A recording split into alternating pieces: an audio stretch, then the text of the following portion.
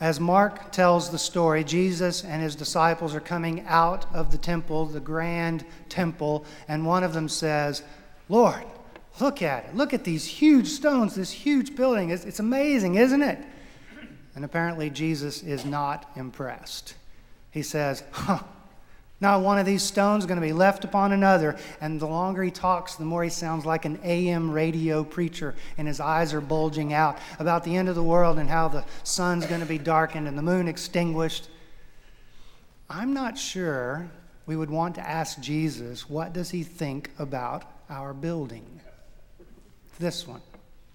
I don't know if you do this, but when we have friends in town, we will sometimes take them on a informal architectural tour, at least driving by, if not going in, the Kaufman Center. It's just breathtaking, and the Nelson Atkins, and this place.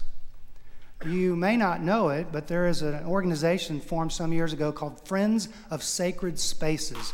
You can go on their website. They have tours of different churches in town, and ours is on the list. It's not really surprising, but you may not know that groups come and take tours here. And just this week, one of our own docents, Marie McGinty, gave me a brief, abbreviated tour of our building. And it's magnificent. But I'm not sure I would take Jesus on the tour.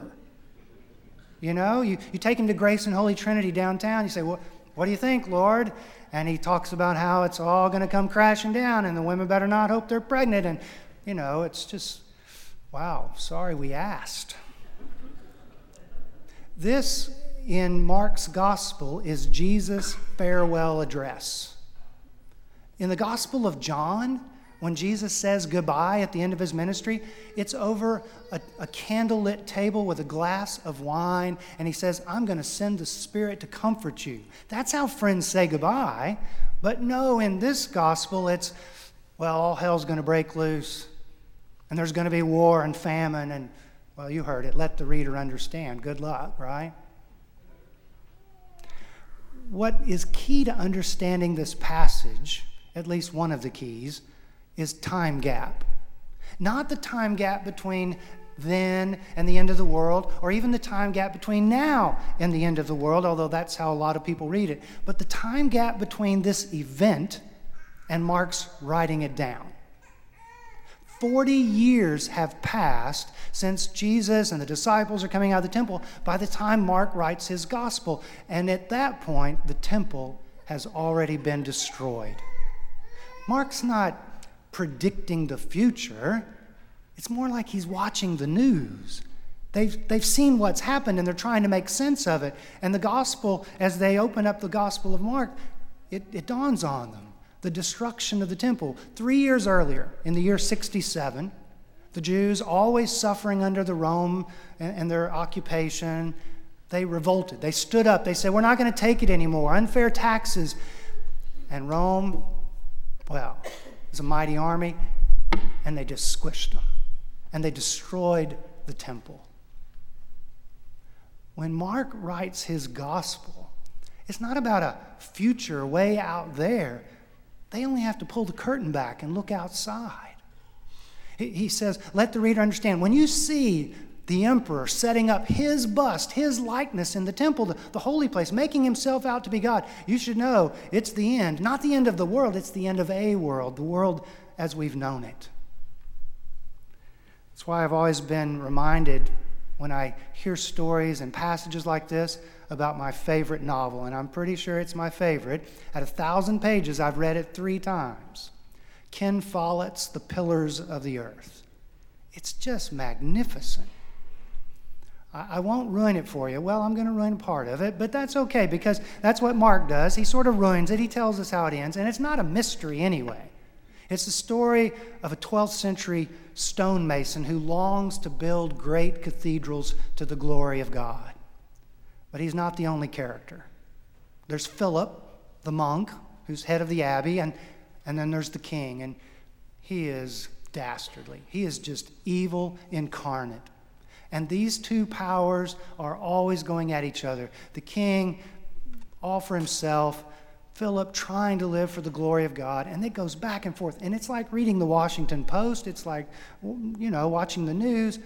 And in the end, After 1,000 pages, the king is finally publicly humiliated and put on trial, and good wins. And the last line, and the monk thought to himself, the world will never be quite the same. Now, I don't know about you, but when I get to the end of a novel like that, 1,000 pages or not, I like to close the book and close my eyes and just let it soak in that good triumphs. And then there's that little word. Did you hear it? The world will never quite be the same. There's the catch. There's a day of justice coming, but it's not yet. And we know this. We are painfully aware. I mean, in Holy Week, we will live it again. Most of us live with 1 foot in Good Friday, a day of death, and 1 foot on Easter Sunday, a day of resurrection. We really live in Holy Saturday, that day in between, and we feel the tug of both good but also evil. And the day comes when there's justice. Some well-meaning Christians over the years have taken this passage and the book of Revelation and Daniel, and they stitch together a fancy scheme, and they say things like, look, we don't need to care about this earth and buildings like this. It's all going to come crumbling down. We're all going to be sitting on clouds with little harps. So look, just rape the rainforest and drill for oil anywhere you want because, well, you want cheaper gas. It's all going to come crumbling down anyway. And so they've kind of concocted this scheme, and so they say, well, you don't need to care about the earth. But I don't think that's true. I think in this passage, Jesus stresses, Mark in his gospel stresses this notion of the difference we make. I don't know if you've ever heard of this book. Probably 10 years ago, Alan Weissman wrote a little book called The World Without Us. It's not sci-fi, but with good science, they imagine what would happen to the earth if humans were not here. Well, if you've got neighbors that don't mow, you know the answer, right? It grows up. It just takes over. Well, that's what they surmise. They say New York City would be underwater within a couple of days. Every single day, 13 million gallons of water are pumped out from under the city. That would fill up immediately into the tunnels and come up. And you know those little bitty plants that come up in the cracks of your sidewalk and in your driveway? Some of them would become trees and the concrete would give way. The houses we live in, 50 to 100 years, they would hardly stand. Animals would come back, whole forest in a couple hundred years. The point is, we make a difference. What we do here makes a difference on this planet. Remember that big apocalypse revelation? It doesn't describe us dying and going to heaven. It describes New Jerusalem coming down to earth, this place restored. And let me be really clear. You don't have to decide between beauty and justice. Both are nicknames for God. Both are the very nature of God. It's not that Jesus predicts that places like this are going to crumble and it doesn't really matter. It's more important is what happens in these places and when we leave these places. So I've been toying with it. What would it be like to invite Jesus to come to our church?